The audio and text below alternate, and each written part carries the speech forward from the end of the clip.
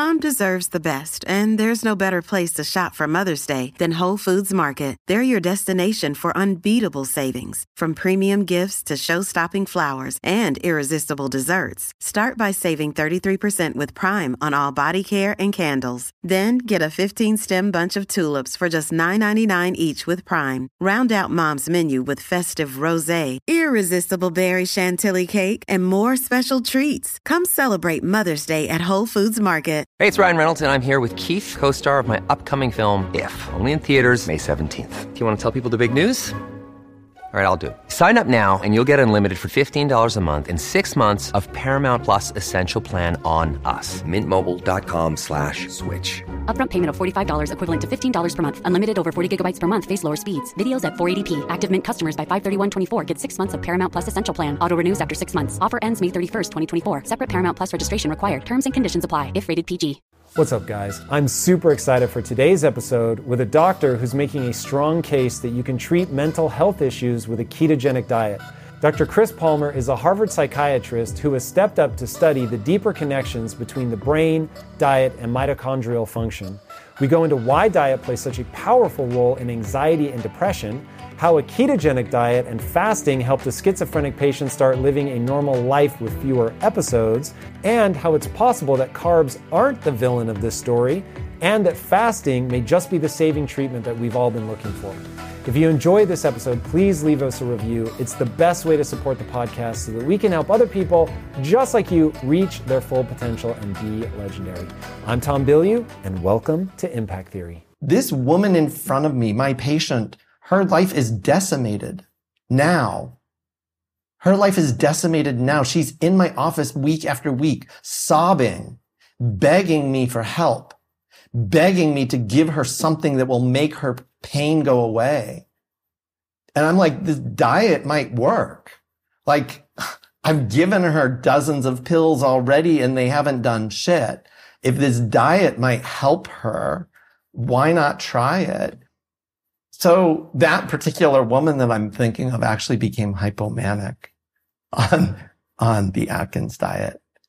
Meaning it took her from a super dark place to she was very excited, very happy. She was a little too happy. Because I've read your book, I know where this is going, and I've been meaning to ask you about that. So just to give people markers. So you were struggling and you were in a depressive state. You start coming out of it, but for other reasons, when you get diagnosed with the metabolic disorder, it ends up even clearing that up even more. So you start trying it on yourself, you try it on other people in your family, you try it on patients. It's working for a lot of them. I don't know if it worked for everybody, but it works for a lot of them. Yep.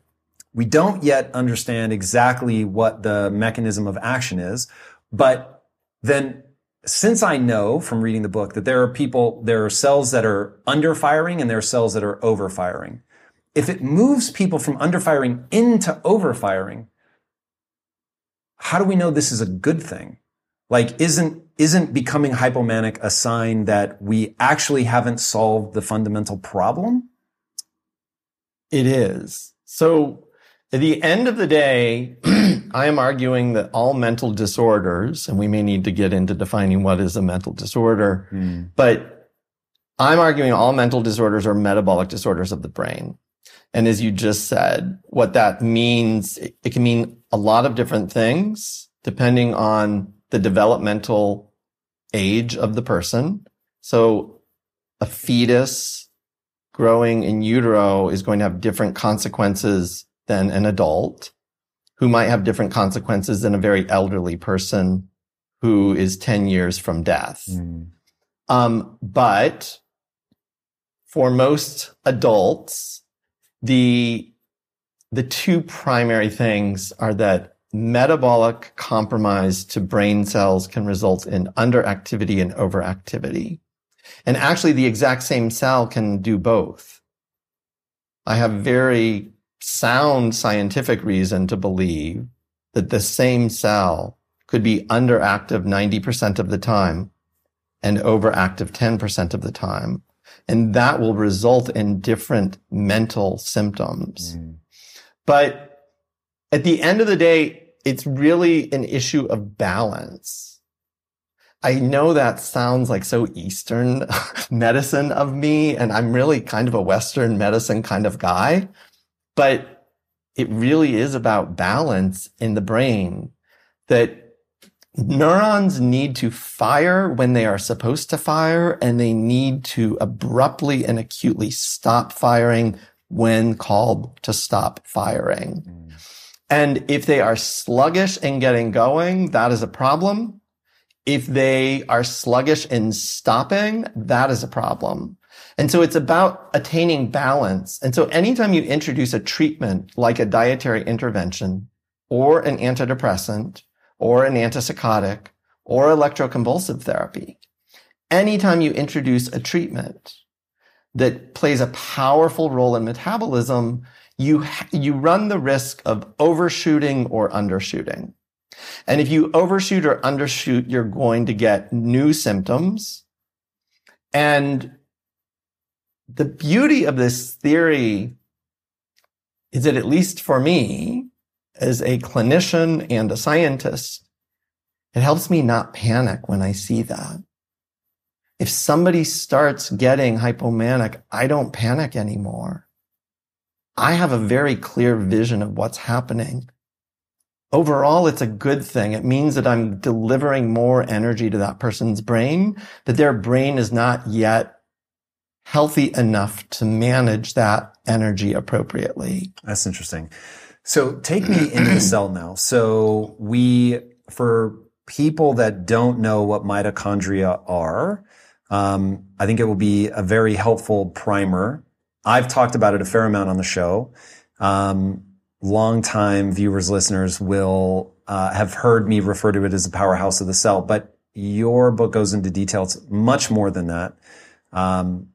Why do people think it's a powerhouse, and why do you think it's far more than that? So mitochondria, being the powerhouses of the cell, is based on the fact that mitochondria take most of the food. They're really the only utilizer of oxygen in the human body. Like, we need to breathe. We need to breathe in oxygen, breathe out carbon dioxide. That's mitochondria. Mitochondria are using that oxygen and churning out carbon dioxide at the end of the day. They are doing the processes that result in that. So this is really fundamental stuff to living organisms. It defines life itself in many ways. And there's no doubt mitochondria are powerhouses. They do those things. But the research over the last 20 years, primarily in the metabolic health field, but also in the aging field. So researchers who are trying to figure out what causes premature aging, how can we slow it or delay it? There's been an explosion of research on mitochondria and all of the functions they do.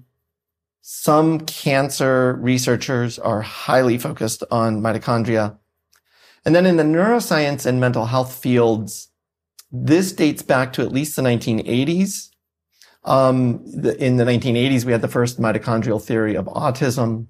And in 2000, we got the mitochondrial theory of bipolar disorder. And since then, we've had mitochondrial theories of lots of chronic mental disorders.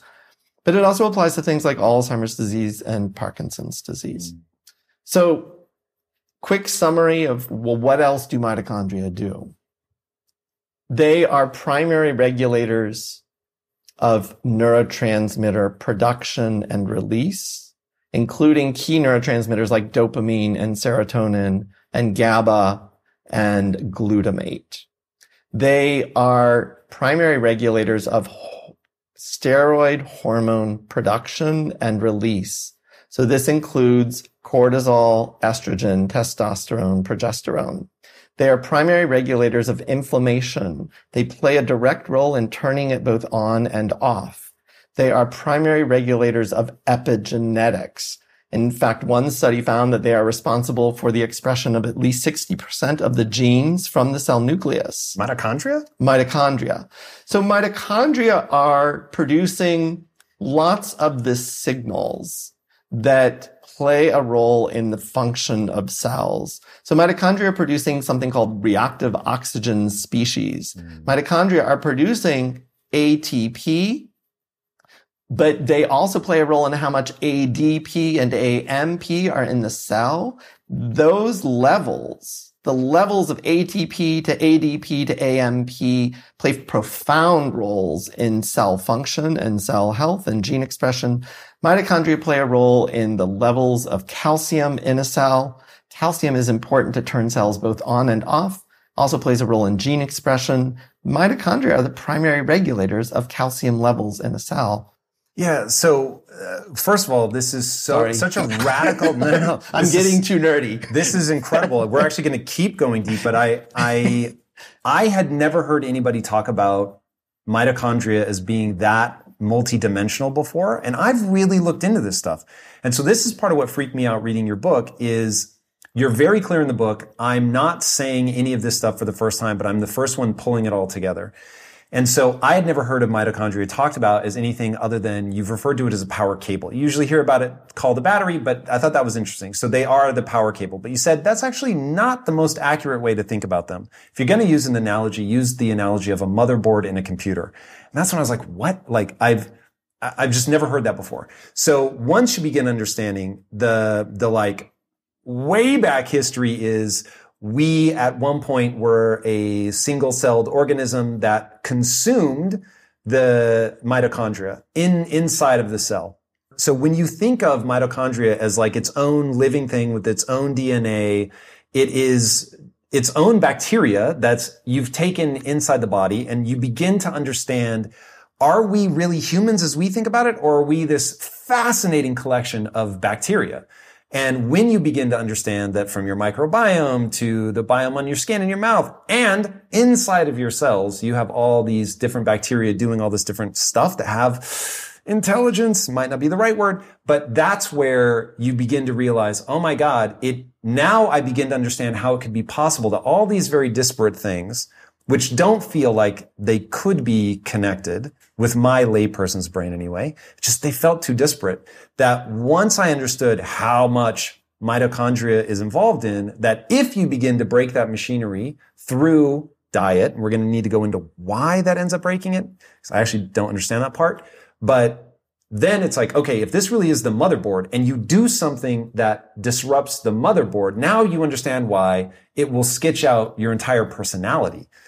And that blew me away. I did not realize, even to the point where, and this I think is what you were just saying, that mitochondria themselves will produce hormones, but they also have receptors for hormones. So they're like communicating to each other with all of these mechanisms that I think I represent a lot of people in that I imagine it still in that homunculoid way where there's like a guy in my brain and, you know, my brain is like dictating all these functions.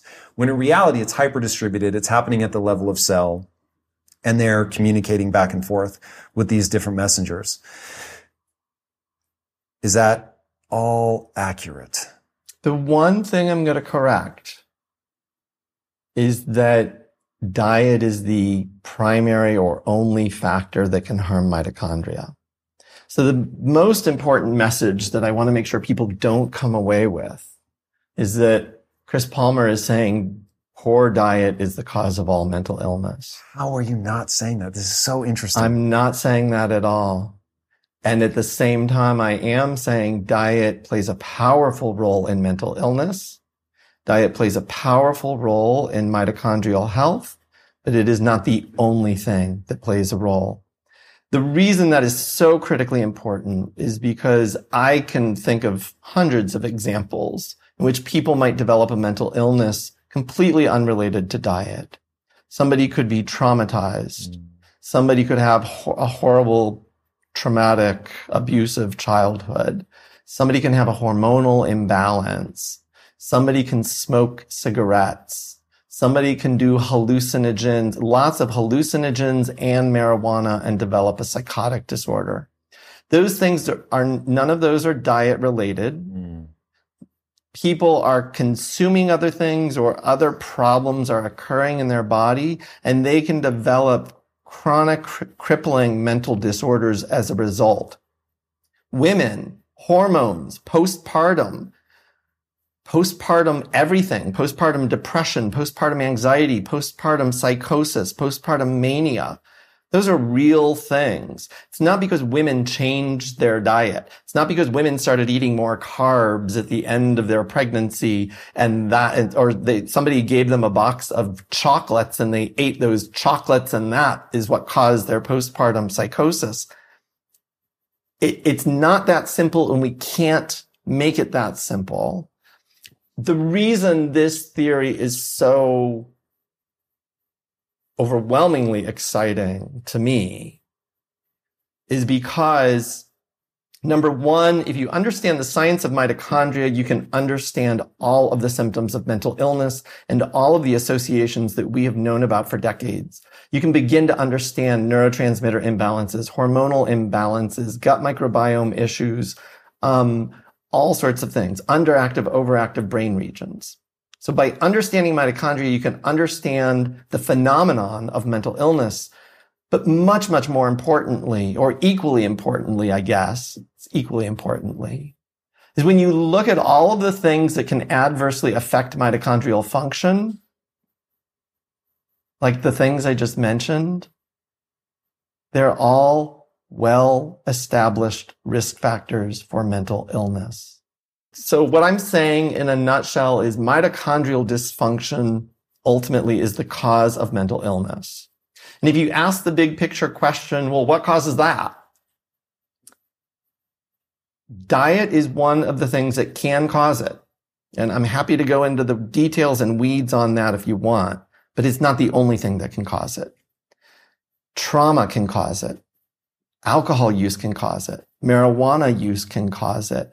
Poor sleep can cause it. High levels of stress, hormonal imbalances, insulin resistance, all sorts of things that we know play a role in mental illness are known to directly impair mitochondrial function. And that can result in all of the metabolic and mental disorders that we know of. So if you can take any one of those risk factors, childhood trauma, people who have a lot of trauma in childhood are more likely to develop a mental disorder. Which one? All of them. All of them. It's not just post-traumatic stress disorder. They're also more likely to develop depression, anxiety disorders, personality disorders, bipolar disorder, schizophrenia, alcoholism, opioid addiction. They're more likely to develop every mental disorder. Was that part of your first clue that they had to have some similar underlying cause?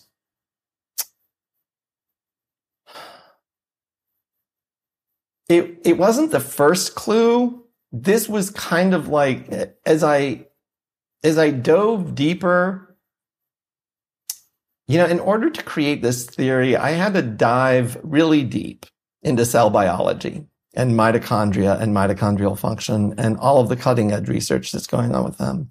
But at the same time, I had to go out and see the forest from the trees and test my hypotheses, test my theory. I had to make it work. And trust me, I didn't do it overnight. The first iteration did not make sense. The first iteration, I quickly found flaws in the way I was thinking about it, flaws in the theory. But I kept going back not to the drawing board, but I kept going back to refine it. Well, let me see if I can understand this in a different way. Let me see if I can add just one level of complexity to the theory to make everything fit. What was some of the first roadblocks that you ran into? The biggest roadblock that I ran into initially was the fact that psychiatric medications, many of them cause metabolic harm. We have lots of pills that we use that cause massive weight gain. But they work.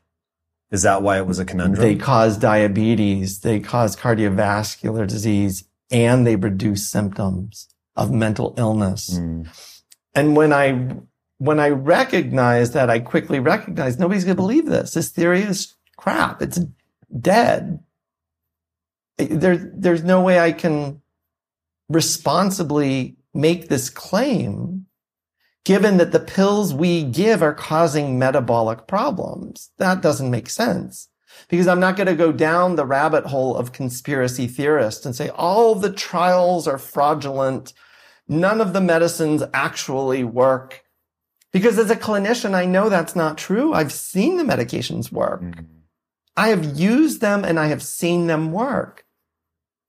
And yet, as I'm developing this theory, I have to be able to explain, well, then why would a metabolic toxin or a mitochondrial toxin, which some of our medications are, why would that reduce symptoms? And that is what ultimately led me to refine and understand these two dichotomous states of metabolically compromised cells, both underactive and overactive. So one cell, when it's metabolically compromised, requires energy to work. And if it doesn't have enough energy, it's not going to work as well. That's the underactivity. Most people get that. If a car doesn't have enough energy, it's just not going to go as fast, or it may not go at all, or maybe parts of it won't work. Underactive functions all make sense. The hyperexcitability, hyperactivity did not make sense initially. But as I began to understand all of the complex roles of mitochondria, the fact that they are sequestering calcium to turn the cell off, and that if they fail to do that in an efficient manner, that cell will become hyperexcitable. That was the thing that blew my mind, that really got to the heart of it. But again, I didn't stop there. I then step back and say, let's see the forest from the trees. Test your theory, Chris. Test your theory. You should be able to test it with common sense, already established observations. If that's really true, think of all of the situations you can think of in which mitochondrial function is abruptly impaired. And then ask yourself, are those situations associated with brain hyperexcitability? Meaning, does it increase your risk for a seizure? And lo and behold, it works. Oxygen deprivation can cause seizures. Carbon monoxide poisoning. Carbon monoxide poison, oxygen deprivation are very specific assaults to mitochondria because mitochondria are the only things using oxygen. If somebody doesn't have enough oxygen, or if somebody gets carbon monoxide poisoning, all sorts of symptoms can emerge, including all sorts of mental symptoms. They can start hallucinating, they can become paranoid, they can get depressed, they can have brain fog, they can have all sorts of things, but they can also seize, which is an unequivocal example of hyperexcitability. But then I went to mitochondrial toxins, arsenic, lead, cyanide. These well-known toxins are all targeting mitochondria. That is their mechanism of action. That is how they are toxins. And if you look at the consequences of poisoning with those, seizures are a possible consequence. So once again, acute poisoning of mitochondria can result in hyperexcitability of the brain. I could go on and on and on, but needless to say, I didn't go into this lightly. So I did my best to test this theory in every which way I could with available evidence to see, does it even fit? Like I'm presenting a picture. That's the way I think about a theory. So the way I think about developing a theory is that every research study is a piece of the puzzle. The puzzle has to create a picture, a coherent picture that makes sense. It has to. And the reason it has to is because humans exist. We exist and we have flaws and we have mental illness and we have mental health and we have all of it. The fact that it's working tells me there must be a coherent explanation and it's our job to figure it out. So in my mind, creating a theory is about taking all of the relevant research that we have, all of the studies that are all pieces of the puzzle, and just putting them together. But what I've had to do is rearrange some. I've had to take pieces of the puzzle from the obesity world, and pieces of the puzzle from the metabolism world, and pieces of the puzzle from the aging world, and all of the pieces of the puzzle from the mental health world. And only then could I put it all together to create one coherent picture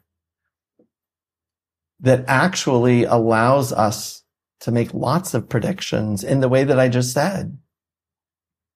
Well, oxygen deprivation can cause essentially every mental symptom and seizures. Why? Why is that? Carbon monoxide poisoning can do the same. Arsenic poisoning can do the same. Why? It's not serotonin. It's not carbohydrates. So why? And when you understand the science and you see the forest from the trees, you can then actually start to use simple interventions like low carb or keto diets to help people heal from sometimes life-threatening, devastating brain disorders and other health conditions. Okay, so you just made a leap that I couldn't follow. So we're looking at all of the different things that could cause somebody to seize up. That tells you we can throw it into a hyper excited state. So now you've solved for I know I can be under and I know I can be over. So I need to find that balance in the middle. You look at all of the things that cause mental illness, and all of them keep coming back to basically perturbations in oxygen. And that points you to the mitochondria. So you're looking at all the different ways that this goes wrong, and you're seeing at that point that the only thing that it could be is mitochondria. The thing that led me down this path is a serendipitous finding.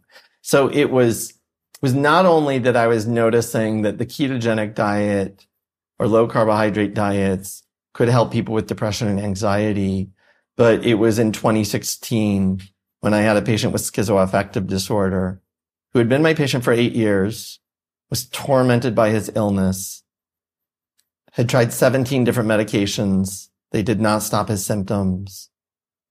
He had seen numerous other mental health professionals. And basically our field said, well, he's just got a really bad illness and he's going to live a second-class life, essentially. We're really sorry. We don't know what to do.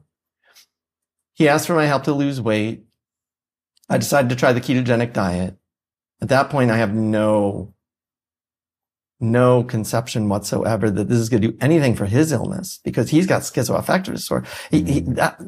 That's very different than depression and anxiety. But I'm like, but it's a good weight loss tool. So I'm going to help the guy lose weight. He wants to lose some weight. I'll help him lose some weight. Within 2 weeks, I'm noticing the powerful antidepressant effect. I'm thinking, wow, it's even happening for him. And he's got a really bad illness. He's got this horrible, debilitating schizophrenia, bipolar thing. And the thing that upended everything that really set me on this journey was about 2 months in, he spontaneously starts reporting his hallucinations are going away. His paranoid delusions are going away. He starts to realize that they aren't true and probably never had been true. This man has now lost 160 pounds and kept it off. So the weight loss thing goes well. 6 years later, almost 7 years later now, but he was able to do things he hadn't been able to do since the time of his diagnosis. He was able to go out in public and not be paranoid, perform improv in front of a live audience, move out of his father's home. It was that story that began in 2016 that completely shattered everything I knew as a psychiatrist and actually forced me back to your initial question. What was the mechanism of action? Initially, I was like, who cares? It works. It's not my job to figure it out. Whatever. Nobody's going to take this seriously. I need to stay on the down low with this anyway. I'm a Harvard physician. I cannot be talking about the Atkins diet for mental health. Nobody's going to take that seriously. They're probably going to take away my license. They'll fire me from my job. I don't need any of that in my life. And I'm just going to shut up about this. I'm going to lay low. When I saw it put essentially schizophrenia into remission, at that point, I knew I can't stay quiet about this. This is too important. Millions of people's lives are devastated. I can't shut up about this. I cannot keep this quiet. And at the same time, I knew, but I have to have science. Nobody's going to believe me. I already can hear them laughing. I have to figure out how and why would this work. And so I went on this journey. The godsend for me was that the ketogenic diet is actually an evidence-based treatment for epilepsy. It can stop seizures even when meds don't. And we use epilepsy treatments in psychiatry all the time. So I'm like, oh, that's a nice gift. I've got all these decades of neuroscience that I'd never known about. Nobody had ever told me the ketogenic diet stops seizures.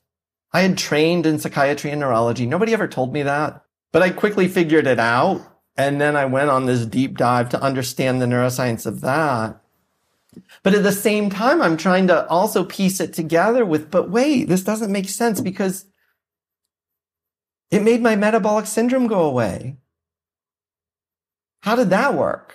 And what does that have to do with mental illness? It helps hundreds of thousands, if not millions of people lose weight. What does weight loss have to do with mental illness? It helps people with type 2 diabetes put their type 2 diabetes in remission off medications. What does that have to do with mental illness? So quickly, I realized I have a lot more work to do. I have to understand, well, how the hell does this keto diet work for obesity and diabetes and epilepsy and all these other things? And how can I pair that together with the science of the mental health field? And very quickly, initially the cursory review leads you to neurotransmitters and inflammation and hormones and other things. But that's just all the kind of vague, non-specific garbage we've been spewing out for decades that gets us nowhere. And I realized, those are insufficient explanations because they don't deliver actionable new treatments that actually restore people's health or lives. So I need to go deeper than neurotransmitters.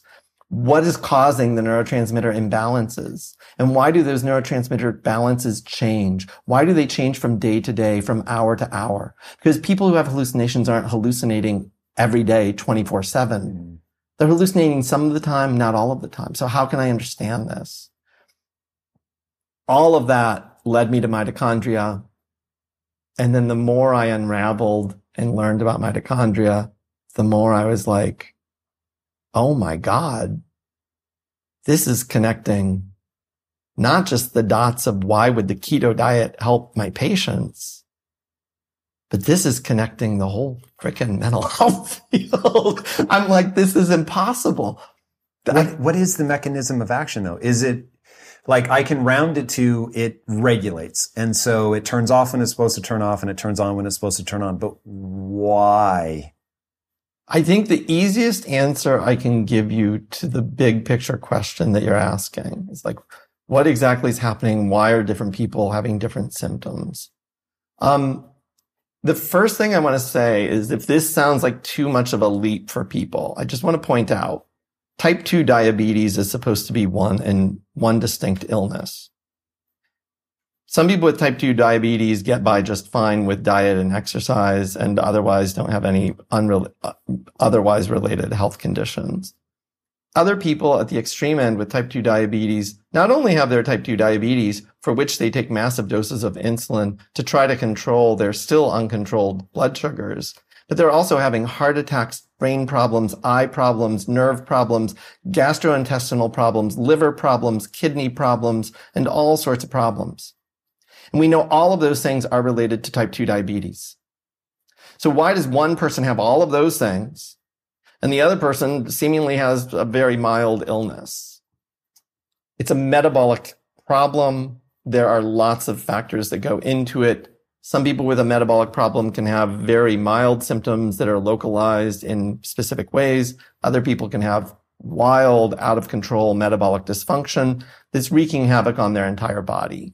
So that is just fact today, at least the way most people think about type 2 diabetes. It's a metabolic disorder, and it can have widespread consequences on the whole human body, including the brain. So when I think about metabolic dysfunction in the brain, what I'm really thinking of is specific brain cells or brain circuits that either have insufficient mitochondria or the mitochondria that are there are somehow defective. And for people with chronic mental disorders, it is one of those two things: insufficient mitochondria and or defective mitochondria that are not performing their tasks. And what that means is that those brain cells or those brain circuits are then going to become underactive or overactive, which can then result in symptoms that we call mental illness. The environment, however, plays a role. So you have these cells that are vulnerable. That's the way I think about them. These are vulnerable cells. They're not dead. They're still alive. They're still trying to do what they can do, but they're malfunctioning intermittently. So what would make them malfunction more? And what would allow them to function normally? The beauty of this theory, again, is let's just look at all the risk factors for symptom exacerbations of mental illness. If a person is eating a good diet, well-rested, non-stressed, symptoms are going to be low or absent because the demands on those cells aren't great, and or there are lots of available resources because this person is not stressed. As soon as you apply a metabolic stress to this human being in the form of, I'll give 3, but there are lots of others: sleep deprivation, really crappy diet, and or high levels of stress or trauma. As soon as you do that, those are all assaults on metabolism broadly, not just the brain. So if somebody already had a heart attack last year, they are at higher risk of having another heart attack when they are sleep deprived, when they experience high levels of stress or trauma, or when their diet is way off. You guys know I have a very strict diet that I stick to, except for very special occasions. And I do that so that I can bring my best every day to what I'm doing. And a big part of that strict diet is high quality animal protein, and my go-to source of trustworthy meats and seafoods with no added hormones or antibiotics ever is ButcherBox. ButcherBox is a premium meat subscription service that delivers 100% grass-fed beef, free-range organic chicken, pork raised crate-free, and wild-caught seafood, all directly to your door. I cannot recommend ButcherBox enough. When you eat ButcherBox, you are giving your body the best possible building blocks to work with so you can reach your full potential. You've got to take care of yourself at a cellular level if you want to hit your peak consistently. So ButcherBox is the key. Sign up at butcherbox.com/impact and get our special deal. ButcherBox is offering our listeners a free for a year offer plus an additional $20 off. And that means you can choose salmon, chicken breast, or steak tips free in every order for a year. Sign up today at butcherbox.com/impact and use code IMPACT to choose your free for a year offer, plus get $20 off your first order. This show is sponsored by BetterHelp. You will never be able to reach your full potential if you are riddled with stress and have a lot weighing on your mind. I can tell you from my own experiences with stress and negative thought loops, you have to find a way to work through whatever it is that's weighing on you if you're going to have any hope of achieving your goals. Therapy can be an option for working through things, and for an online therapy option that is super convenient and flexible, be sure to check out BetterHelp. With BetterHelp, everything is 100% online, and getting started is quick and easy. A brief questionnaire matches you with a licensed therapist, and you can switch therapists at any time for no extra charge. Get things off your chest, process through things with BetterHelp. Visit BetterHelp.com/Impact Theory today to get 10% off your first month. That's BetterHelp, HELP.com/Impact Theory. In today's highly unpredictable and rapidly changing world, the smartest move you can make from a financial standpoint is to actually understand how money works and how markets move.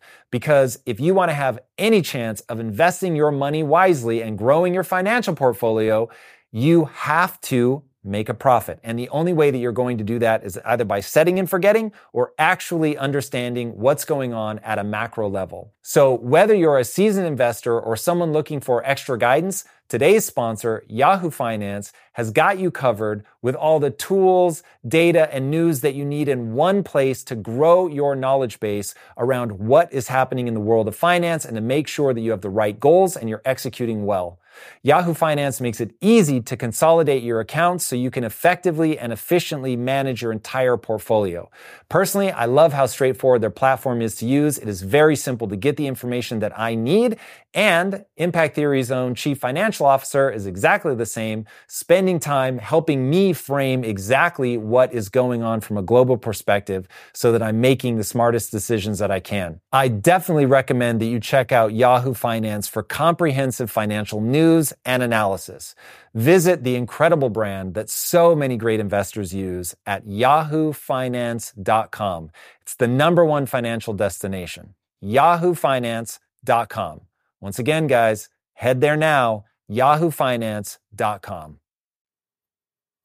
But likewise, people with mental disorders who have metabolic brain dysfunction, same deal. So with a heart attack, it's parts of the heart or the arteries that feed the heart that are going to start to quote unquote malfunction. Or possibly the immune system cells that are going to, and the coagulation cells that are going to coagulate. Something is going wrong under those stressful situations. And the same deal in the brain, that when the human being is stressed in these obvious, known, predictable ways, it causes a stress response, essentially. And a stress response means that metabolic resources, energy, food, oxygen are actually going to the defense system of the human organism. And that means less metabolic resources are available to all of the other cells in the body. Most of the cells get by okay because we have reserve capacity. We have health. If you have metabolic health, if you have resilience, you're going to be okay. But if you have some brain cells or brain circuits like the anxiety cells in your brain when you had an anxiety disorder, if those cells are vulnerable, under good times, they're going to function fine. And that means you're not going to have symptoms of anxiety. But if somebody stresses you, your anxiety is going to go through the roof in a disproportional way. This is where the stigma of mental illness comes from. Because then people think, well, that was a pretty mild stressor. Why are you freaking out? Why are you hyperventilating over that stupid stressor? And that's where the stigma comes from. Because all the normal people are saying, well, I can manage that. The teacher gave us an assignment. Yeah, it's a little stressful, but big deal. But you're hyperventilating and having a panic attack over it. Like, God, get a grip. Take some deep breaths. Yeah, there's a meme on the internet that is brutal. And it was There was a student in class, the teacher called on him, and after 30 seconds, he said, "I'm not dumb, I'm just panicking."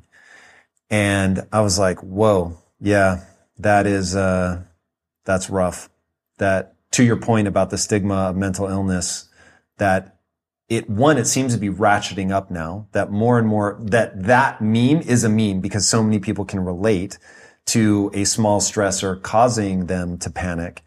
And so there's a lot of things that can cause these problems. You named 3. I think those 3 are pretty profound. So you've got poor sleep, poor diet, trauma, and stress trauma.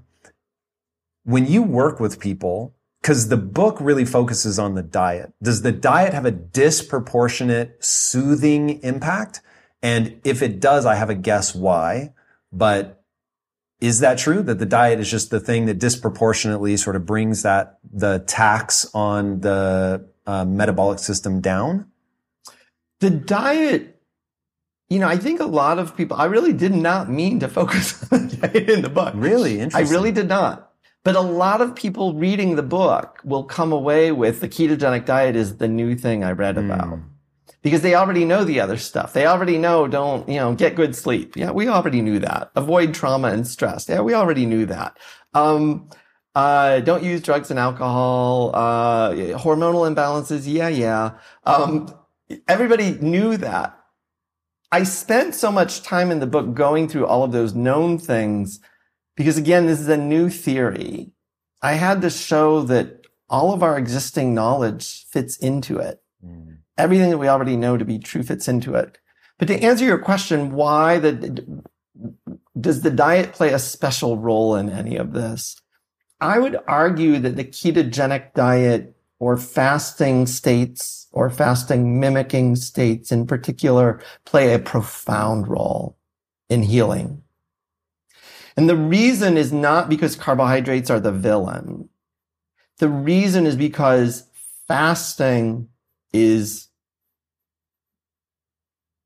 the saving treatment. Now, because of its impact on mitochondria. So one thing we haven't talked about is mitophagy. Yeah. So for people that know autophagy, where the cells are programmed cell death. So the cell didn't die accidentally. We see that it's deformed or it's not performing the way that it should. There's enough stress on the body that we go in, we break it apart, and we shuttle those off. Fasting or fasting mimicking diets, as I understand it, trigger mitophagy, where the mitochondria that are malfunctioning, those are broken apart to make way for new mitochondria. And that, if I understand it again, that the liver, which is actually making the liver mitochondria, which is making the ketones, has to up ramp to keep up with the demand to make the ketones. And so now you're upregulating the production of your mitochondria. So you have basically put a hormetic stress on the body through fasting or fasting mimicking that says, hey, we have to go, anything that's malfunctioning, it's got to be taken apart. And we have to also generate more mitochondria, new mitochondria. And this might be where we start to get into the more holistic view of what you're talking about, because you talk about exercise in the book, you talk about sleep, sun exposure. What is that perfect milieu, to use a fancy word? What does that perfect lifestyle look like? It's all the common sense things that people know, with the exception of a fasting mimicking diet. So, again, the medical field right now says that's dangerous and reckless, and Jillian Michaels doesn't like it. So lots of people hate the ketogenic diet. Lots of people in society hear that it's dangerous and toxic. But all of the other things, that milieu, is all the common sense things that people already know. And one of the pieces of feedback that I've been getting since the book came out from people is, I'm already doing all of that, Dr. Palmer. And I went on your keto diet and I'm not cured. So what's the deal? And when I talk to them, I say, okay, do you smoke cigarettes or vape? Well, yeah. Do you drink alcohol? Well, yeah. Do you take benzos or antipsychotic medications that impair your metabolism? Well, yeah, but my doctor prescribes them. How's your sleep? Oh, well, I can't sleep. That's the problem. It's not that I'm not trying to sleep. I'm trying to sleep, but I'm not sleeping because I can't sleep. So I take more pills, but they don't always work. And then I say, so you really think you're doing my treatment plan? when like all of these basic common sense common sense lifestyle strategies that I've already outlined in the book and why they are all harmful and why they are going to prevent you from recovering, you're not doing any of them because what? You thought the keto diet was going to be the cure-all? In the context of you poisoning your brain and liver with massive doses of alcohol? In the context of you smoking and vaping nonstop throughout the day? In the context of you not sleeping? You just thought the keto diet was going to just poof, like magically fix everything? Like, what planet are you living on? And you clearly didn't read or comprehend the book. And so it's unfortunate because I know people are desperate and people want quick fixes and people want simple answers. They want just the one thing, Dr. Palmer, tell me the one thing that I need to do to cure my schizophrenia. And the point I have tried so hard to make in the book, you can get better. You can get rid of your schizophrenia. I really authentically believe that. You can get rid of your depression. You can get rid of your anxiety. You really can. I'm not lying. I'm not making it up. I have seen it countless times. I know it works. I know it can work. But if you're looking for a one-size-fits-all simple solution, just do the keto diet for 3 months and that'll fix you up. It's not that simple. Does that mean I'm saying it's super complicated and impossible? No. You can think about your sleep. You can think about removing all the toxins that you're putting into your body. You can think about stress reduction practices. You can think about, all of those things, maybe spending some time outside or spending some time with human beings instead of always on your screen. You can think about these other things. It's not going to be news. You're going to have heard it a million times, but if you're not doing it, you're not doing the treatment. Yeah. Everybody does want the very simple answer. There's no doubt. And the good thing about your theory, though, is at least it draws a connection between all of this. There's only one thing that you have to address. It's just you have to address it in a dozen different ways. Talk to me about autism. This was one of the more interesting sort of side comments that I've heard you make. And my real question is, can you reverse autism or is it just avoidable from somebody getting it? Because you said, depending on when you encounter the metabolic distress that warps your mitochondria, it will have pretty profoundly different effects. So if you have disturbed mitochondria as a kid or in utero, that's going to play out in your brain development. Yes. How, like, when autism first, people started saying like, oh, diet can impact it. It was like, man, people are coming after you with billy clubs, even for bringing it up. So I'm not sure where the current state of the art is, like how crazy a question that is. But is this something that can go into remission, or is it just, here's how you avoid somebody getting it in the first place? Yeah, it's a really important question. And I've had some critics come out with that particular example because, again, they're taking away the simple message. Dr. Palmer is saying that poor diet is causing all mental illness. And that's why I kind of inserted, no, that's not what I'm saying. And autism is the perfect example of this. So autism is a neurodevelopmental disorder that occurs either in utero or early in life. Some children, infants, appear to be perfectly neurotypical early in life, for like the first year or two. They get an infection, for instance, and within 3 months of that serious infection, start showing signs of autism spectrum disorder. So we have clear ways to understand all of that. So a lot of people are going to say, well, what does this have to do with metabolism or mitochondria? So the first thing I want to point out is I am not at all the first to be claiming that metabolism and mitochondria play a direct role in the cause of autism spectrum disorders. The first mitochondrial theory of autism dates back to 1985. Whoa. So this is I do not at all try to claim credit for the other pioneering researchers who've done this. Researchers have looked at the brains of people with autism spectrum disorders and have noticed all sorts of metabolic and mitochondrial problems, low levels of ATP in brain cells, higher levels of brain inflammation, higher levels of reactive oxygen species, other things. So all of those point to, wait, this is a metabolic or a mitochondrial problem. For those who don't know, rates of autism have skyrocketed in the last 40 years. Over the last 20 years, rates have tripled. Whoa. 20 years, triple the rate of autism. A lot of people are like, well, that can't possibly be true. Well, the researchers who are studying it and the people who are doing the household surveys are saying it's true. So either keep your head in the sand and be in denial about it, or open your eyes to this is happening. One of the global kind of observations that I just want to make that we haven't overtly stated is that we have a skyrocketing mental health crisis in the world. How do we know this isn't just an increase in diagnosis and it's always been this way and we're just now diagnosing it more?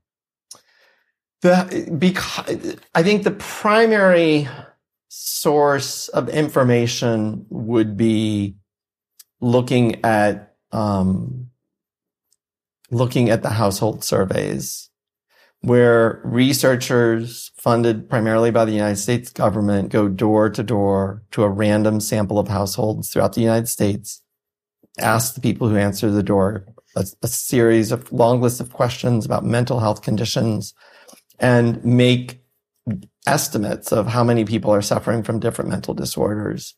And the rates are increasing. They're particularly increasing in the young population. A much harder kind of variable that is indisputable is the rate of death from mental illness, which we probably, the most comprehensive figure that we have is something called the deaths of despair, which includes suicides, but also overdoses on drugs and alcohol. That rate has doubled over the last 20 years. God damn. In the population. That's really brutal. The rate has doubled. People aren't faking their deaths. They're not whining and complaining. So there's a lot of skepticism about mental health because there's no objective tests and everybody thinks, everybody thinks they've got autism these days. Everybody's just complaining about being autistic because they want sympathy. Well, guess what, folks? The rates are really skyrocketing and we can't keep our heads in the sand. So how can we understand that in the context of the brain energy theory? If the brain energy theory is really true, how can we understand that? And what I would say is I will share a couple of observations, but the most important ones. Women who are pregnant, if they are obese and also have poorly controlled diabetes, such as gestational diabetes, they have a 3 to 4-fold increased risk of having an autistic child. Whoa. If you are a man with obesity compared to a man who has healthy weight, the obese man has double the risk of having an autistic child. Whoa. So people are asking this question, where the hell is all this autism coming from? That's impossible. Autism is supposed to be genetic. Well, look at statistics like that. Look at some common sense observations. Is obesity increasing in our population right now? Are the rates of diabetes increasing in our population right now? Does this apply to childbearing women? Does this apply to men who are about to become fathers? So to get very clear and concrete with my theory, so people who are overweight or diabetic are more likely to have autistic children. Why? Why? What I'm arguing is that people who are overweight or diabetic have a mitochondrial problem. They have a metabolic problem somewhere in their brain or body. That is what is causing their obesity And that is what is causing their diabetes or their insulin resistance. That obesity and diabetes are symptoms. Obesity and diabetes are not causes, they are symptoms. They are symptoms of metabolic derangement somewhere in the body or brain. And that means that these people already have a mitochondrial problem somewhere in their body or brain. That mitochondrial problem is getting transferred to their gametes. Those gametes are going on to create a child. That child is at higher risk. Again, this is not absolute. It's not double the risk. It's not the overwhelming majority of children born to obese women are not autistic. But it increases the risk because you're increasing the risk of transmitting a mitochondrial problem or a metabolic problem or an epigenetic metabolic problem to that child. And that then results in a problem. The other strong possibility, so that's gametes and maybe some epigenetic signals, but the other strong possibility in particular with the women, because the women are not only contributing an egg, but the women are growing this child. And that means that the women's hormones play a role in the growth and development and neurodevelopment of this child. That means a woman's stress levels play a role. That means a woman's diet is playing a role. Levels of glucose in her bloodstream are getting into that fetus. That is affecting that fetus's development.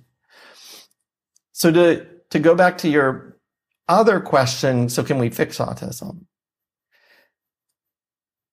Autism is a neurodevelopmental disorder. And what that means is that, the primary symptom of autism, there are really two buckets of symptoms. One bucket is social skills impairment or social skills differences. That people who are autistic relate to other humans in a different way. They might have trouble interpreting nonverbal social cues, for instance. The other bucket is that by definition, they have to have some kind of OCD symptoms as well. So if we focus on the social skills are hardwired into the human brain. We are all hardwired to develop appropriate social skills. As parents, we are hardwired to transmit this information to children. Children are hardwired to get this information, store this information, and utilize it effectively. Meaning I have to get mom and dad to do what I need them to do to take care of my needs and make sure I don't die. Meaning when the child's old enough to start going out to school or the playground, I have to figure out how to navigate all of these other human children and get along with them, or at least not be bullied and teased by them, or navigate conflict. If they've got a ball and I want the ball, how do I manage that situation? Those are being acquired over time. It's not, you come out of the womb and you've got those skills. You don't actually have those skills at all. So a metabolic assault at any point in the timeline of the acquisition of those skills could impair the acquisition of those social skills and result in what we call an autism spectrum disorder. How does that relate to mitochondria and metabolism? Mitochondria are critical to neurodevelopment. They are critical to the differentiation of cells, and they are critical to something called neuroplasticity.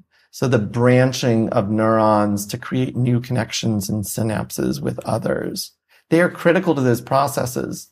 So if a fetus or a young child has impairment in mitochondrial function, those areas of the brain that are supposed to be acquiring social skills may be impaired, and that may result in them not getting them. The challenge with reversing that or correcting that is that if I take an extreme case, give me a 30-year-old person who is autistic now, Can I change their autism? Can I make it go away? Can I somehow help them acquire social skills that are neurotypical? My strongest guess is no. Oof.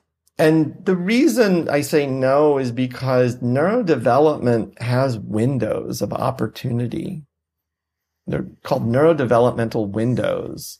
And the window opens, and then parts of the brain grow and thrive and branch out and connect and do all sorts of things. And then the window closes. You don't get to go back and redo it. So my strong guess is that social skills actually do undergo neurodevelopmental windows, and that humans need to acquire these skills in the right ways at the right times. Now, the caveat to that is it does not say that neuroplasticity is impossible. So neuroplasticity is, could we get the brain to somehow form those connections that are missing? Could we get that to happen? It's conceivable to me, but it probably will not be a simple intervention. It won't be go on keto for 3 months and that'll fix you up. That's not going to do it. The ketogenic diet might even play a role. We've had studies of the ketogenic diet for autism. They can correct some of the cognitive problems. They can certainly correct the seizures that often accompany autism. They can also correct some of the mood disorder symptoms that can accompany autism. So they can have a powerful treatment role for quality of life and ability to function. But for the most part, most of the studies have not found any improvement in social skills, which is the reason I say what I just said, which is I think the developmental window closed and it wasn't enough. The interventions that I think could work are if we prime the brain for mitochondrial biogenesis and mitophagy. So we're going to try to get rid of old defective mitochondria, and we're going to try to increase the number of mitochondria in brain cells. If we do an intervention like the ketogenic diet, but maybe some supplements, maybe even mitochondrial transplantation, that's happening nowadays. I mean, there's all sorts of possible interventions that I could conceive. How do you give somebody a mitochondrial infusion, a transplant? How? That, researchers are working on it. Is this an IV drip? They're primarily focused on people with very rare mitochondrial disorders. The challenge with mitochondrial transplantation is you have to get the mitochondria in the right cells in the right way. Exactly. So most people have heard of stem cell transplants. Yep. Stem cells are one of the primary donators of mitochondria to metabolically impaired cells. Interesting. Everybody thinks stem cells are all about, you get a brand new cell and it'll just replace the bad defective cell. Stem cells are actually going around connecting, creating these little nanotubes with other cells, metabolically compromised cells, and transferring healthy mitochondria into these defective cells. That is one of the primary roles of stem cells. So it could be stem cell transplantation to spread some healthy mitochondria around. So there are ways to do it. So back to autism. If I do this intervention, I'm priming the human brain, the human body for neuroplasticity. Let's rev up mitochondrial biogenesis. Let's rev up mitophagy. I would rather, I would much rather do it using natural methods like a diet or exercise or something else, as opposed to injecting stem cells in one location. And the reason is because the body is really good at healing itself. We just need to give it a chance. It knows what to do. If we inject stem cells into like a specific part of the brain, maybe those stem cells are needed there, but maybe they're needed somewhere else that we don't even know about. Also, if you don't fix the problem, it's just going to revert back. Yeah. But so if we do this neuroplasticity kind of priming treatment, At the exact same time, we have to deliver the training for social skills. This human being would need intensive immersion on how to interact in a neurotypical way. Right. Because social skills are both about biology and brain circuits, but also about the acquisition of those skills. Somebody has to teach that human being really interesting. Yeah. those skills. So we know this from like Romanian orphans. Romanian orphans were probably born relatively healthy for the most part, but they were left in cribs, never picked up, never touched by other humans. And many of them had horrible, horrible neuropsychiatric outcomes as a result. And all sorts of neurological problems, but all sorts of mental disorders as well, including autism. Dramatically higher rates of autism. And I don't think about that as, well, they had a mitochondrial problem from mom and dad. Or maybe those parents who gave their kids up for adoption were all overweight or diabetic. That's not the way I'm thinking about it. The parents gave the child up for adoption. That child probably had a chance at a normal life and normal neurodevelopment, but because they were so neglected and so maltreated and not given the ability to learn how to be human, they did not. I think that's it though, because that feels like it would be the world's most stressful environment. So going back to your earlier statement, that it's not just going to be diet. There's going to be a whole host of things. Because I've heard you talk about this before. And the orphans at some point start banging their heads against their crib just to feel something. No one's touching them. That is an unimaginable amount of stress, especially since I know about the whole idea of failure to thrive, where if you don't touch and cuddle and love an infant, it may just die. Yeah. So Lisa Feldman Barrett said something to me which I thought was utterly fascinating. We have a nature that requires nurture. Because she was like, you have to stop trying to tease these two things apart. Like they were just inextricably connected. And hearing about the Romanian orphans, that was the first thing that came to mind, which is the amount of dysfunction you're going to get when you have biology that's screaming out for interaction, that, hey, I am programmed to learn through this interaction. Touch, love, affection, cues, close up, your face, my face, I do this, you respond in this way. And cool, now my brain wires in, I've got it, like I've figured all this out. And if you don't have that, it is just trauma. It is. There's no doubt about that.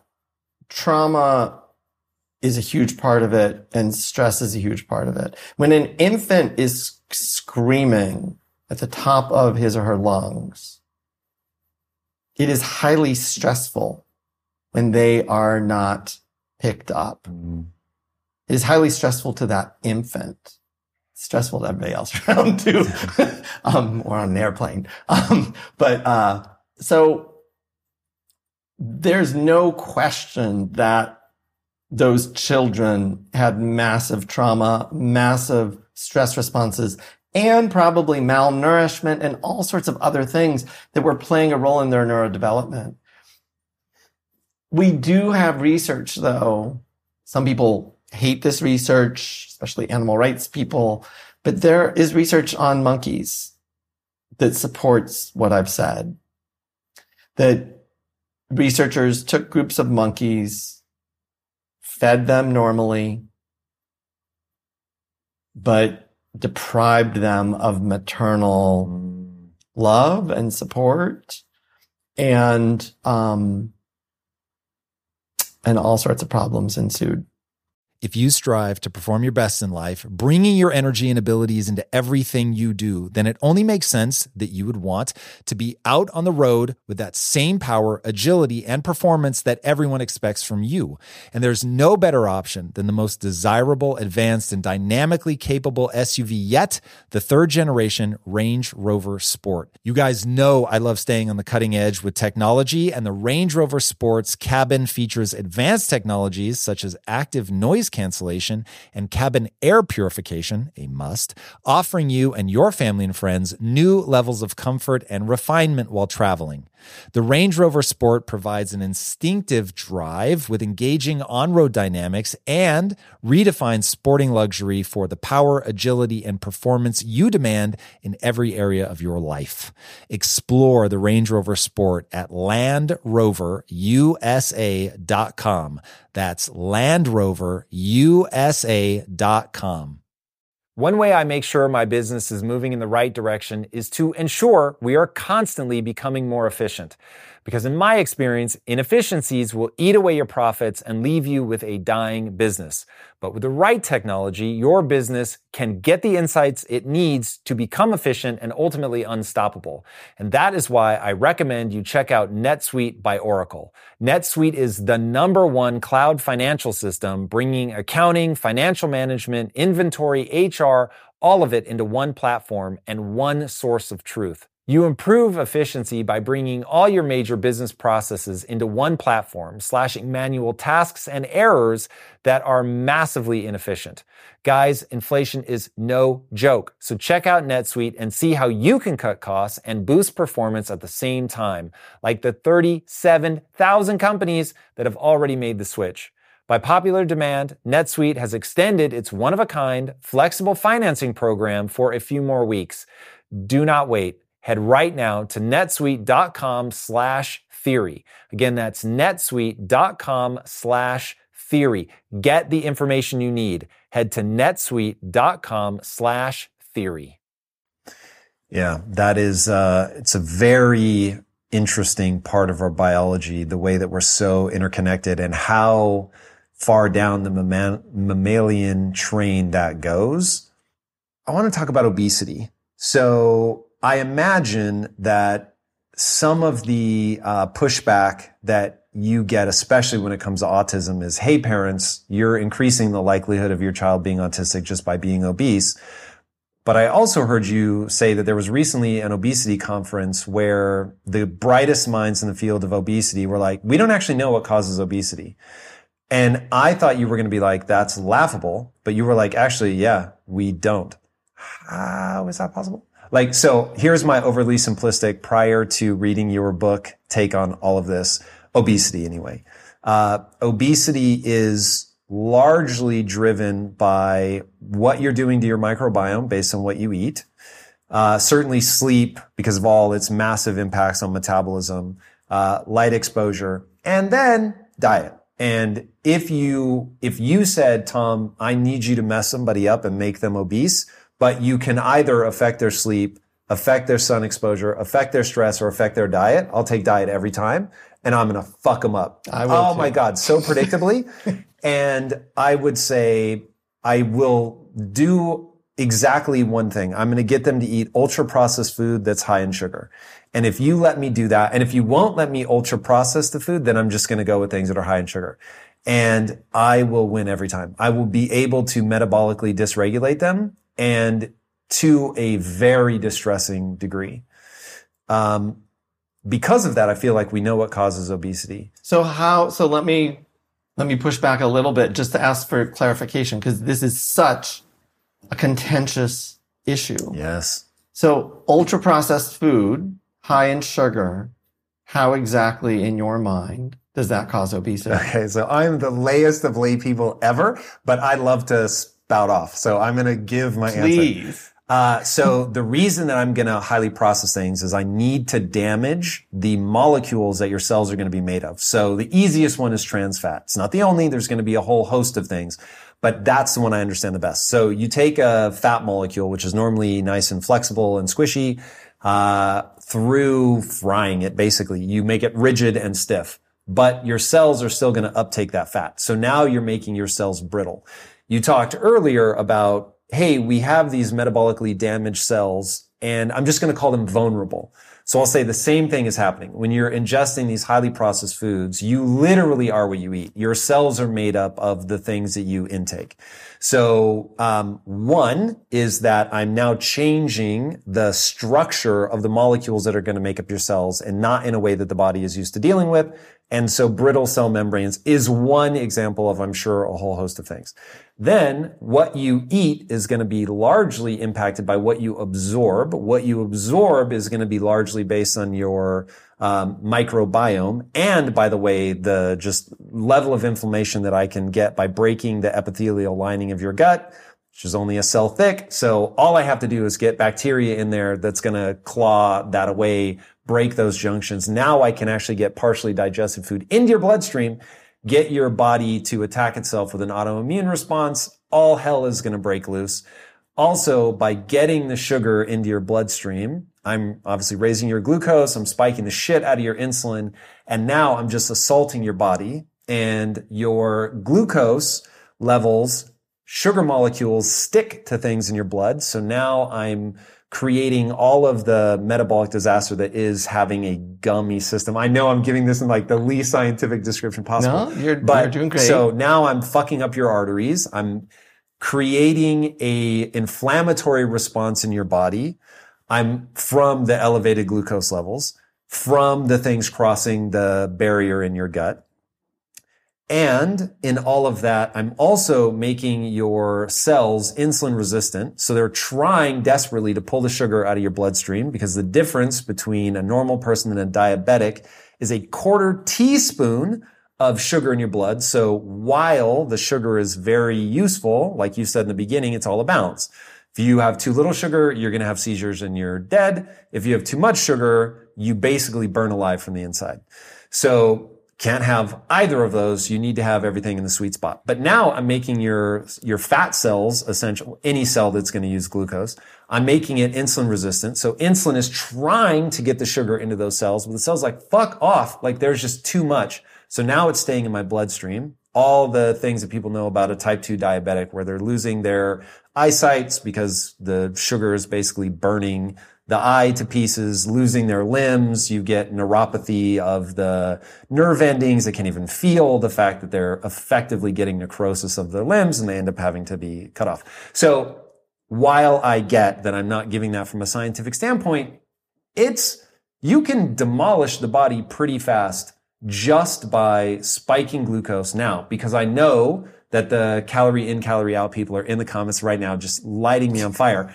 I will say that yes, if you have somebody reduce their calories enough, even if they're eating sugar, they won't manifest all of the symptoms as quickly, but I still think they're going to be metabolically dysregulated. I'm going to guess, and this is a guess, that I could still especially somebody developing, I can fuck up their brain even by reducing their calories. So they're not getting fat, but I can completely disrupt their, the appropriate functioning of the brain by just inundating them with trash when they're a kid, even if I'm keeping their calorie count low.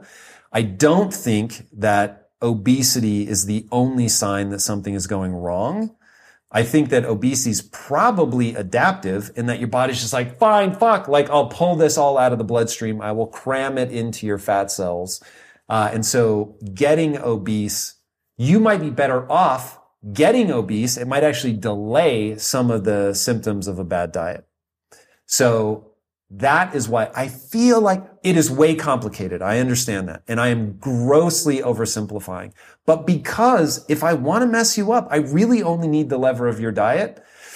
At some point, to me, it's like, I get in the purest of pure ways. We don't understand maybe all the mechanisms of action, but at a blunt force trauma, like if you just give me control of sugar and I will completely ruin somebody, or get them healthier. There's so many micro things that we would also need to take care of. I can't completely solve all the problems. But man, if you let me control sugar, I'm going to go a long way. And if you let me control processed and sugar, I've got you covered, I think. I don't disagree at all with anything you just said. I also don't disagree with the solution. Get rid of sugar, get rid of ultra processed. I actually think in the way that you described, like these toxic fat molecules can be incorporated into your cell membrane. I think the real money is to focus on mitochondria. And I know people will call me a mitochondriac, or they will call me crazy, or they will think I'm obsessed. That's the real answer. Or they'll think I'm delusional or whatever. The reason is because mitochondria actually control the regulation of blood glucose. That's so crazy. Hearing you talk about it, mitochondria basically does everything. Yeah. When I was developing this theory, I actually felt that way. And when I started looking at what are different things that can poison the human body quickly, and what is their mechanism of action? What is their precise mechanism of action? I listed them before. Arsenic, cyanide, others, Tylenol poisoning. What exactly is happening? All of those poisons target mitochondria. Tylenol targets mitochondria? Tylenol targets mitochondria. Alcohol targets mitochondria. Alcohol poisoning is due to mitochondrial disruption and impairment. And so when somebody dies of alcohol poisoning, the cause of death is poisoning the mitochondria. Is it because they can no longer process oxygen? What? So at the end of the day, initially I was I was like, this can't be. Am I just seeing mitochondria everywhere I look? Maybe I'm going crazy. What is going on here? When you take a step back, when you look at the big picture of life, cells in the human body are all there to perform a function, but they all need nutrients. They need nutrients to replace the parts that need to be replaced and or create energy in the form of ATP. Without nutrients, you're dead. I'll define oxygen as a nutrient as well. Oxygen is part of the process of making energy. And essentially at the end of the day, what I'm saying is that in order to understand why cells in the human brain or body malfunction, we have to go all the way to the basics of biology, which is every living cell at the end of the day depends on metabolism or energy. And it's the only way to connect the dots. But obesity researchers have zeroed in on mitochondria in specific brain circuits that control appetite and feeding behaviors. And they've looked at what causes those neurons to turn on or off. It's mitochondria. When they look at the cells in the pancreas that release insulin, what causes the cell to actually release the insulin? What is the critical signal that causes insulin to get released? Mitochondria. Mitochondria are actually sensing the amounts of glucose, creating reactive oxygen species in response, and that sets off a cascade that results in the release of insulin.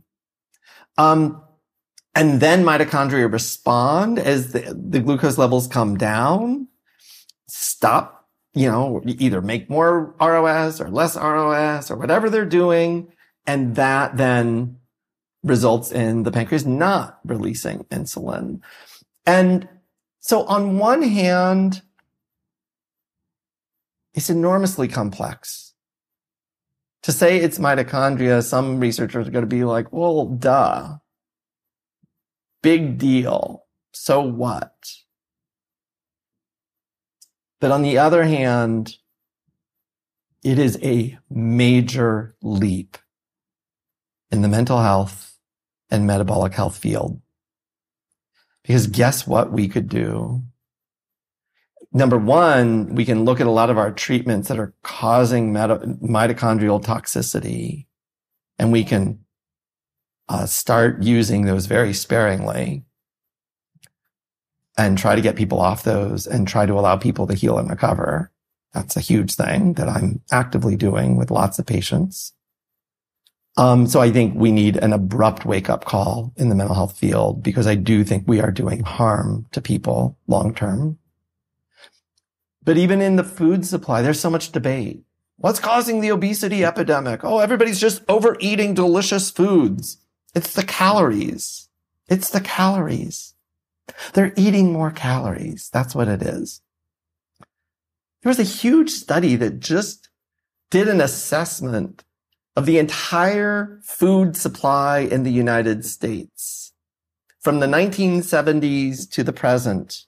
And they actually calculated how many calories are in this entire food supply divided by the number of people in the population. And the researchers concluded the calorie consumption of the United States population has not significantly changed. Really? Over the last 30 years, the calorie consumption has not significantly changed. Calories of our food supply is remaining largely stable, and obesity rates have skyrocketed. I'm shocked by that. What that means is that the metabolic rate of the human population is going down. And what does that mean? What do I mean when I say the metabolic rate? I mean the mitochondria in the human species is being poisoned. What are the likely culprits? Ultra-processed foods, high amounts of sugar and other artificial ingredients. But we need to look at environmental toxins, the microplastics, and all of the environmental toxins, the forever chemicals that are accumulating in our fat cells and our brain cells. Like those might be poisoning mitochondria.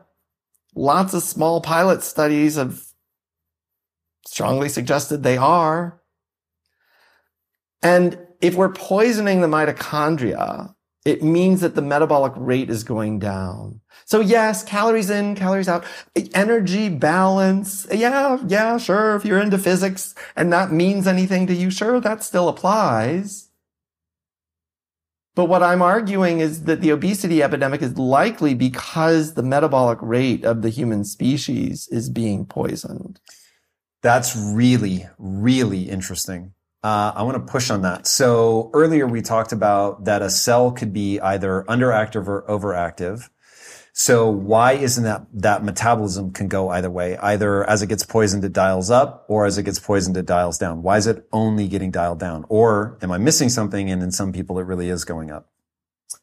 So the going up and going down is not metabolic rate overall. So what I'm arguing for the brain cells is that if you have, let's say you only have 60% of the healthy mitochondria needed for a brain cell to function properly. 60%. So that cell, if we do a neuroimaging study on it, will have something that we call glucose hypometabolism, meaning that it is not producing enough ATP from glucose, the primary energy source. Why? Because it doesn't have enough healthy mitochondria. And that could either be because the total number of mitochondria is decreased and or the number of healthy functional mitochondria has decreased. That cell will have insufficient ATP, low metabolic rate, lower metabolic rate. It doesn't have enough ATP. As a consequence of not having enough ATP, it can become underactive, which again is intuitive to most people. And at the same time, that 60% ATP cell can become hyperexcitable. You can think about it as this frail, vulnerable cell that's spasming.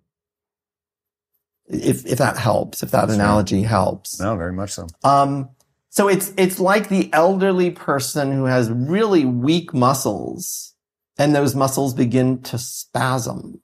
That is hyperexcitability. The muscle's not strong. The hyperexcitability doesn't mean too much metabolism. It actually is still too little metabolism, but it results in erratic activity of the cell. And once you understand that it's mitochondria, then you have to ask that big picture question, what the hell's going on then? why do we have skyrocketing rates of all these diagnoses? The easiest soundbite answer is because we are somehow poisoning mitochondria in the human species. Where could the poisoning be occurring to result in obesity? It could actually be occurring in several places. Two easy answers are the brain, because the brain circuits control eating behaviors. Brain circuits tell you when you are full. Brain circuits tell you when you are hungry. If those brain circuits have impaired mitochondrial function, it means that those brain circuits aren't going to function normally. If they're not functioning normally, it means that person is going to feel hungry when they should otherwise not be feeling hungry, because it's just not working right. It's underactive. And could it become overactive, or could other circuits become overactive? Absolutely. And that might help us understand something like binge eating disorder. The other thing that some of these brain circuits do is change metabolic rate in response to eating. So when we all overeat at some point or another. We all overeat at Thanksgiving. And usually our metabolism burns off that excess. We actually might feel hot, or we might get more fidgety, or we might want to just go out and take a walk or something to feel better. Or we have a suppression of appetite, and we wake up the next day and we still feel full or stuffed, and we just eat a smaller meal, and it all balances out. My wife will actually sweat through the sheets if she overeats. I just get fatter, which really that's interesting. Deeply distressing. So that's interesting. So she's got a system that's going to stimulate her mitochondria to produce heat that sense you've got too many calories going around, get rid of them. She'll literally be able to wring out her shirt. We don't want to store it as fat. Let's burn it off. Just burn it. Because mitochondria produce heat in the human body. That is where heat is produced. But the other location that we could have a problem for obesity is in the fat cells themselves. So fat, there are three kind of buckets of fat cells that a lot of people have heard of. There's white fat, which is bad white fat.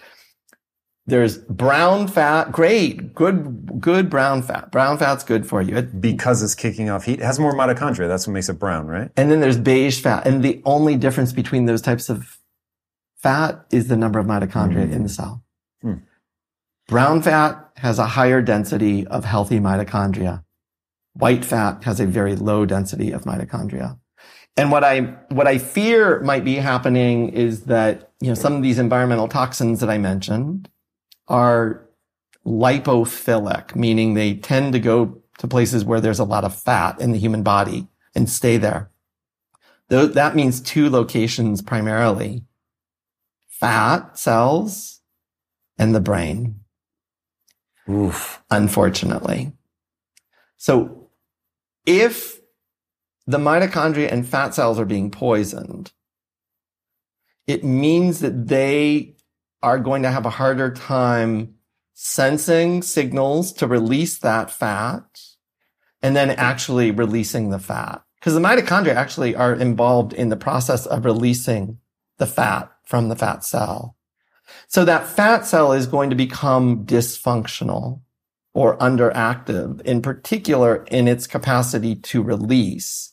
It may still be able to receive nutrients and store them, but when called for, it may just be a little sluggish in releasing, and that may then stimulate hunger that then drives the person, because it may stimulate lower blood sugars or something else, and then that may stimulate the person to go and eat. But at the end of the day, what you said is correct. We had this obesity conference, world-renowned obesity experts. Many of them had their strong opinions. Some of the low carbers it's carbohydrates. Carbohydrates are causing the obesity epidemic. If we just got rid of it. Other people, all the arguments, and everybody's just as passionate. The vegans will say it's animal sourced foods. They're causing the obesity epidemic. If we just got rid of animal-sourced foods, everybody would be fine. And they're winning their argument right now, politically at least. They are running the dietary guidelines.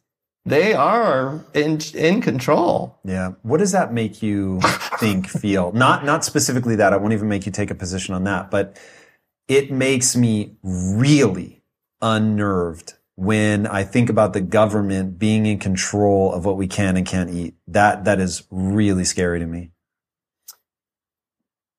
I think the thing that is criminal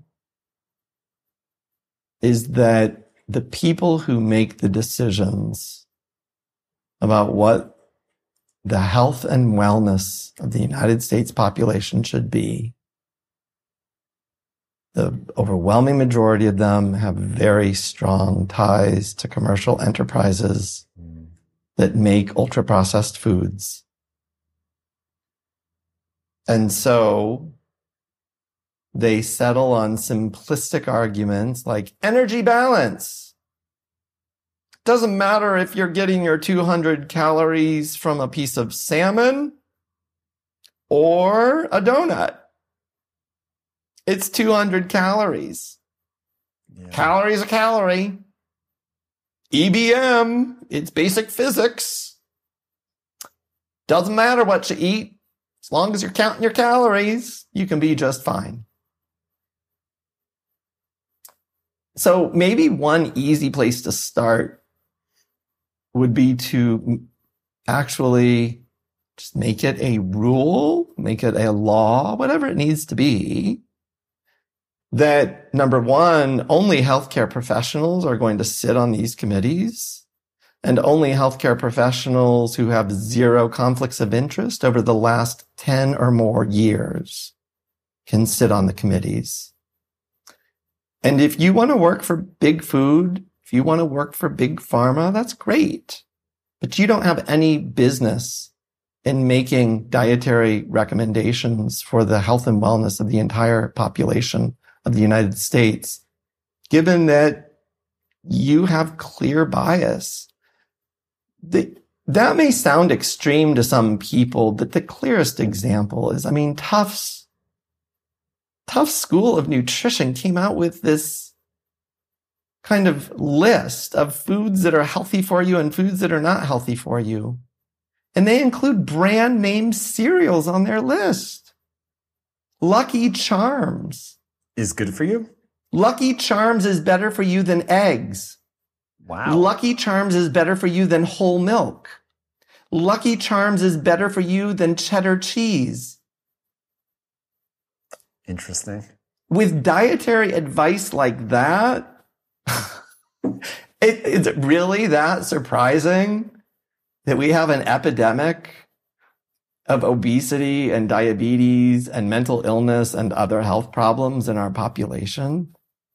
I actually do believe that is criminal. It's not criminal for those people to make money off of big food and big pharma if they want to be consultants. Go ahead. Do it. But you shouldn't be issuing guidelines as though they are unbiased guidelines. You just shouldn't. Brand name foods have no place in dietary guidelines and recommendations. They just don't. Obviously it's infuriating. It's heartbreaking. I don't know how we get through to the politicians that need to make those decisions. Let's start by telling them, what is your breakdown of a good ketogenic diet? So for somebody that struggles, whether it's anxiety, depression, schizophrenia, obviously see your doctor. Obviously don't stop taking your meds without medical supervision, all of that. But how do you do that particular diet well? So it really depends on the condition that I'm treating. I know this is frustrating for some people. Again, people want one-size-fits-all solutions. So you gotta be able to be flexible and modifiable. As a rule of thumb, rule number one is exactly what you've already said. get rid of the shit food. Have real whole foods. Foods that our great grandparents heard of and consumed. If your great grandparents did not hear of or consume this food thing, then don't eat it. If it comes in a box with fancy packaging and a plastic insert, it's probably not on the healthy food list. Great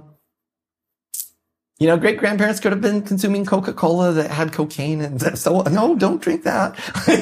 So it's not, again, we've got all sorts of exceptions to the rules, I'm going to say. But eat real whole food. Start there. For some people, that's enough. And I really mean that. For some people, that's all they have to do. They don't have to be counting calories. They don't have to be managing carbohydrates or protein or anything else. They just get rid of all the junk, eat real food. I mean, that's the whole paleo, or, other kind of food dietary movements that what they're based on is let's just eat real food. And for some people, that's enough. If you then want to restrict carbohydrates, start to get rid of all grains, flours. Through all of this, I should have said, get rid of all sugar. Sugar, artificial sugars, artificial sweeteners. I'm now, based on one animal study, I am now going to say get rid of artificial sweeteners. So one animal study came out in one of the Nature magazines, Nature journals recently, showing that aspartame, which is an artificial sweetener, can cause anxiety in mice and causes anxiety in mice. And then those mice can transmit that propensity for anxiety to their children. Jesus. Their children can transmit the propensity for higher rates of anxiety to their children. That's bananas. And the researchers used normal amounts of aspartame that a normal human being who's drinking lots of diet soda would consume. Yeah, we were talking before. They weren't poisoning them with ridiculous, massive doses of aspartame. That was my big breakthrough with my anxiety was I was drinking Diet Monster. And I always feel bad throwing them under the bus because I love Diet Monster. I loved drinking it. But man, oh man, did it give me anxiety.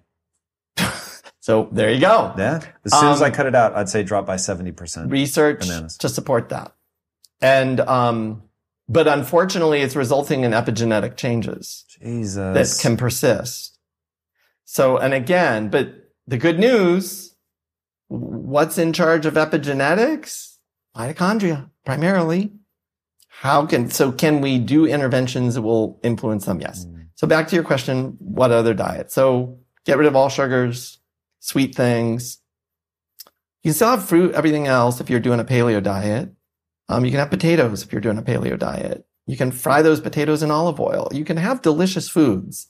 It's not like I'm saying you can't have delicious foods. You can have delicious foods. They won't taste delicious when you're giving up your ultra-processed foods. They won't taste delicious when you're giving up your Diet Monster. You'll be like, oh, but I'm hooked on my Diet Monster. I need my Diet Monster. And yet my anxiety's almost gone. And then if you go to keto, the first step for people with anxiety or depression is just get into any level of ketosis. Do blood monitoring, do urine strips, do something. Look for an objective biomarker of ketosis. I don't care what level you're at. See if that does the trick for you. It might. For some people, it does. For people that I work with who have serious chronic debilitating mental disorders like bipolar disorder or schizophrenia, I've universally found low levels of a ketogenic diet is not effective. That's what I've found. Maybe I'm wrong. Maybe I don't have enough of a sample population. Maybe there are people out there that would respond beautifully to low levels of ketones from a ketogenic diet. What are you calling low? 0.5 to 1? Like less than 1. So when I use this diet for people with serious mental disorders, I usually tell them I want blood ketones greater than 1.5. Ideally, I'm looking for 1.5 to like 4.5. Can they get there without caloric restriction? I have found to get north of 1, I'm going to be restricting my calories. So the two strategies that you're going to use to get there are either caloric restriction or three strategies. Or carbohydrate restriction. So the more carbs you restrict, the more likely you'll be in ketosis. Or higher fat. So you are a thin person. If you wanted to get ketones of 3.0, blood ketones of 3.0, you would have to consume a very high fat diet. Whereas somebody who's obese does not need a lot of fat in their diet. Interesting. So part of it is that when people first start a ketogenic diet, they can get sky-high ketones. Usually within weeks or months, they will come down. Is that because they get more efficient at using the ketone, so it's not as readily available in the blood?